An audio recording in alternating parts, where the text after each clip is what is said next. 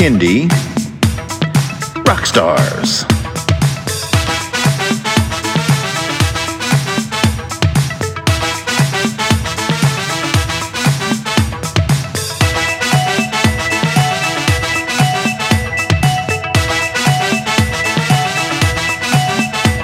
Prepare for a treat, let's meet and greet some bands and singers that are super sweet, making music that's fun for boys and girls. Help them learn about this great big world. Fun for the family, yes it's true, your kids will love it and you will too.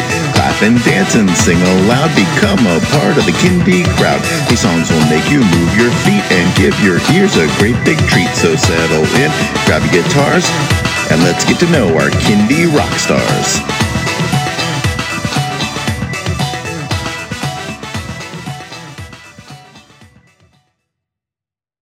Hello everyone, and welcome to Kindy Rockstars. This is the show that gives you the stories behind the songs from some of the best bands and singers that are making fun, informative, educational, catchy, and occasionally silly songs for children and families. I'm your host, Patrick Adams, and each episode of Kindy Rockstars will feature an artist and a featured song. So let's get to this week's show.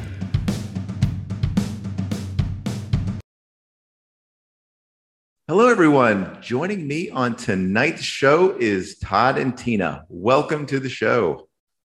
Thanks for having us. All right. So tell everyone out there how you guys got into Kindy music. It actually started, I actually kind of have a semi-regular jingle writing career, and I was doing the road trip with the family through South Dakota, and we're from Minnesota. And I kept hearing songs by the Presidents of the United States of America. You remember that band? I do. Obviously, you know, Chris Blue, if you're doing Kindy music. But I kept hearing them nonstop on our satellite radio. And then I got back home, and then on the local stations, I kept hearing Chris Blue with all the Presidents of the United States of America. And I'm like, what is the world trying to tell me? Like, it's a song, you know, you haven't heard Lumper Peaches for how many years, and then all of a sudden you're hearing it everywhere. And I always kind of pay attention to the cues and just see if you kind of follow that stream. And then I looked him up and I saw that he was doing kids music, and I'm a jingle writer, and it's kind of, and I write goofy songs to begin with. So it kind of all fell into place that way. And then I reached out to Tina over there to help polish things up. And my background is actually, I'm a elementary music teacher. So I've been teaching music for 20 plus years. And I sang on some of Todd's jingles, and we collaborated a little bit with that. And one day he called and said, hey, I've written a couple of these kids songs. Would you just come on over and sing through them a little bit with me? I'm like, sure, okay. And we recorded a couple tracks, and then he's like, oh, I got a few more. And it just kind of kept snowballing, and all of a sudden we had 10 songs recorded, and thought, well, let's just put an album together and see what happens. And so that's how Todd and Tina was born. Excellent. That is a unique origin story. Yeah. And it's also, oh, I'm sorry. Go ahead. I was about to say, nice shout out to Presidents of the United States of America. Yeah. Maybe we can get Chris Ballou to listen and chime there in. You go. Yeah, no, it's kind of crazy. And then also it's just like, once you get into that world, it's just kind of, you know, I've been in bands for my whole life, and it's just a different, it's weird because it's like you get older and you're not as connected to the emotions in music as much. You like making music, you like the craft of it, but, you know, I'm not 16 bleeding my heart out to a girl at this point, you know, and it just gives you a whole new realm of like fantastical creativity. And then I got kind of hooked on it. Yeah, kids music is good for that. There are, you know, there's sort of general topics like, you know, dinosaurs and things like that. Food, exactly. Mm-hmm. Animals, you know, all sorts of different things. But then you just go sometimes left of center with song topics. And that's one thing I loved about you guys. I said some of your song titles. It's like, oh, I bet that's a really fun song. That's the idea.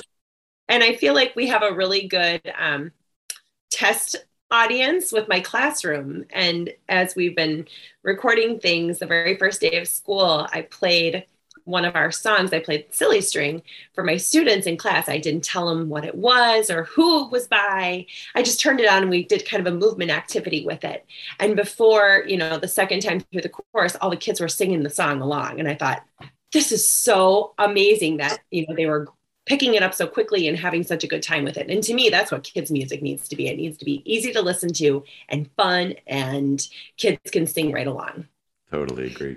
So in the partnership, as you guys like put songs together, how is that dynamic between the two of you? Does one of you write the songs and then the other one participates vocally, or how does that dynamic work? Todd's a songwriter, and he's the creative engine behind our train. And so he'll write this stuff and call me up and say, hey, or most of the time now he'll just send me an email and a quick demo, and he puts it together in his brain. I come in and maybe tweak if it needs some tweaking, add some melodic contour. Todd's range is small, and kids music's range doesn't need to be big, but maybe more than a couple notes. And so I add that component to our songs, and it's a lot of back and forth and working together, and then we record. And it's a good barometer too, to say, like, sometimes I think a song's great. I'm like, Chrissy, check this out. This is the one. And she's just like, you got to cut that line. That's not going to work in kids music. And, you try and sneak those things in, and just for fun and all that. And it's nice to have somebody else. She kind of, puts on the frosting and makes it seem a little more palatable and friendly, just because it's nice to have both of us, because you get both the male and female dynamic. And, a dad approaches things in a certain way, and fart jokes are always funny, blah, blah, blah. And then it's nice to have Chrissy be like, no, that's not our style, That mom and educator perspective now too, right? Yeah, no, I kind of feel you on that one, because the songs that I've written is like, I know that one is not meant to be in my voice. This is for a female voice. So it's kind of, once it's ready, it's like, okay, I understand that this isn't going to sound good if I sing it. Yeah. And that we have both of those voices to add into our music. Yeah. So I got to go back and ask about that drive across South Dakota, because I've made that drive. And did you go that route from like Sioux Falls to Mount Rushmore? Because that's what I did. And I will never forget the two towns that we passed through on that drive. Yeah, no, we live in the Twin Cities, and then it was like, okay, everything's shut down. Where do you go? And you end up going to South Dakota. And I think we made it to Sioux Falls the first night, or someplace around there. Mitchell, the Corn Palace, of course. Yeah, and then I made a stop there. Yeah, I think I picked up bed bugs or something like that in the hotel. At least that was my story for the kids when I woke up with a bunch of bites. Nothing against the hotel in Mitchell, but and then we went all the way over to Mount Rushmore, and you saw the great. It's kind of fun. It's just such a different world. But then you pass by the one lake by the Pizza Hut over there, and then just keep going. And usually my wife drives, and I end up falling asleep or reading a book. So I can do that anywhere, really. Yeah, I was so glad that I convinced a friend to come with me. I'm not sure I could have handled that 7-hour drive alone. Yeah. Oh, it's fun though. You got to see it. If you have kids, you have to take them to Mount Rushmore and like all those things. It was very cool. It was totally worth it in the end to have gone and seen that. Yeah, and there was like underground caves and all that stuff. And I mean, that type of thing is pretty cool. So you remember that. You've got kids, and it works its way. Hopefully they'll remember it when they're old. Yeah. So tell me how 2020 impacted the both of you when things shut down. Well, as an educator, we went all online, and that was really hard as a music teacher to try and keep kids engaged, right? Because when kids come to my classroom, we create music together, we sing together, we're playing instruments, we're moving. And so that was a really big shift that I had to make in not only in my teaching, but really in my performing, because now I was, my classroom, I feel is like a performance for 8 hours a day, essentially. And so I really had to shift from performing for kids to now my computer screen. and hoping that what was going out, especially in the beginning, kids were at least interacting with and connecting with. But I think it stretched me musically too. I started to challenge myself more in what I could do with the technology and, put together all of those weird if Jimmy Fallon and the Roots, and they do like those classroom instrument bands, right? Like it was really fun to start putting things together like that. And just to be more creative with what I was creating for kids. Yeah. How about you, Todd? To be honest, I work in a small office, transportation, and I just kept going to work like normal. It was a crazy time. Obviously, it still is in terms of supply chain, which is what everybody wants to hear on Kindy Rockstars. But they come for the kids' music, stay for the logistics talk.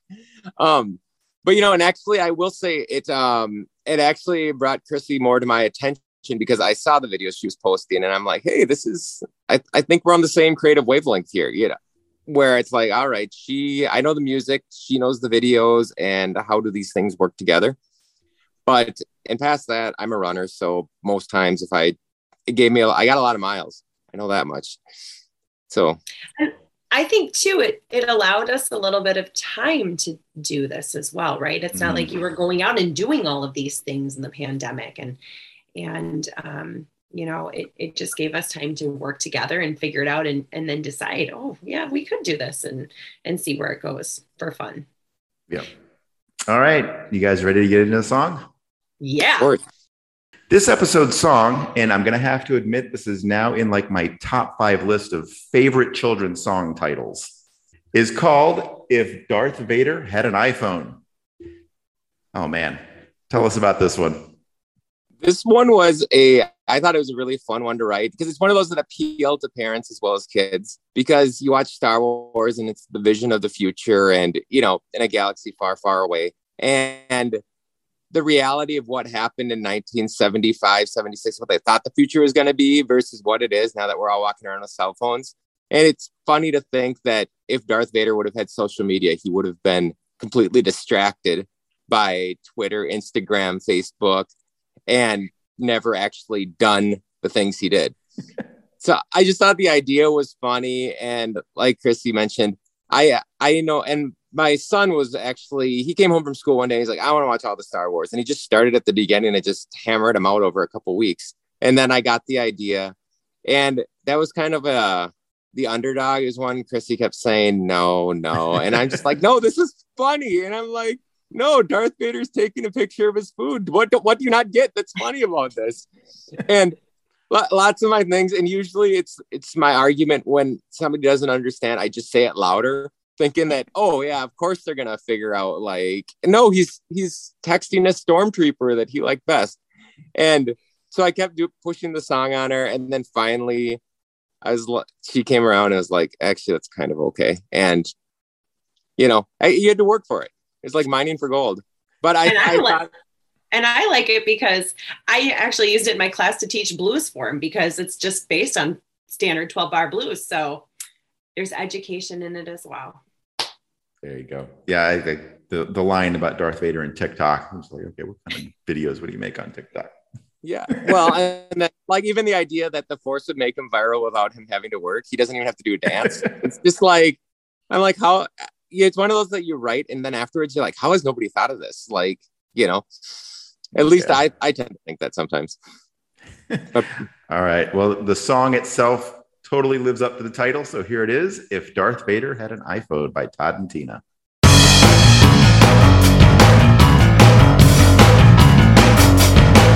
If Darth Vader had an iPhone, who would he text? Do you think he'd like the filters, especially in fact? Would he Snapchat his friends or cyberstalk an ex? Or say hi to a stormtrooper he liked best? If Darth Vader had an iPhone, what would it mean to all the creatures on Tatooine? If Darth Vader had TikTok, how would he dance or could the Force make him viral?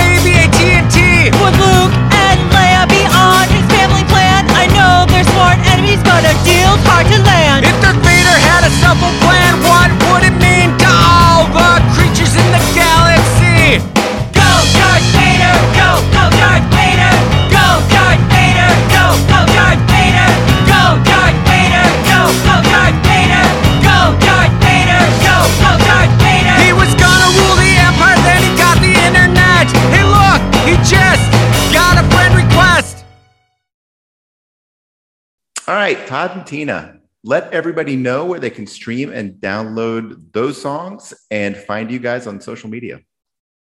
You can find us on Spotify. Just type in toddandtina.com. It brings you right to our YouTube page, Facebook. Todd apostrophe N apostrophe Tina. It'll show up. Everything's everywhere these days. Please check it out. And if you like it, tell others. If you don't, give it a chance. Go to the Darth Vader song. Give it a whirl. Find your jam. All right. Well, Todd and Tina, thank you so much for being on the show. It's been a pleasure having you on. Hey, thanks so much for having us.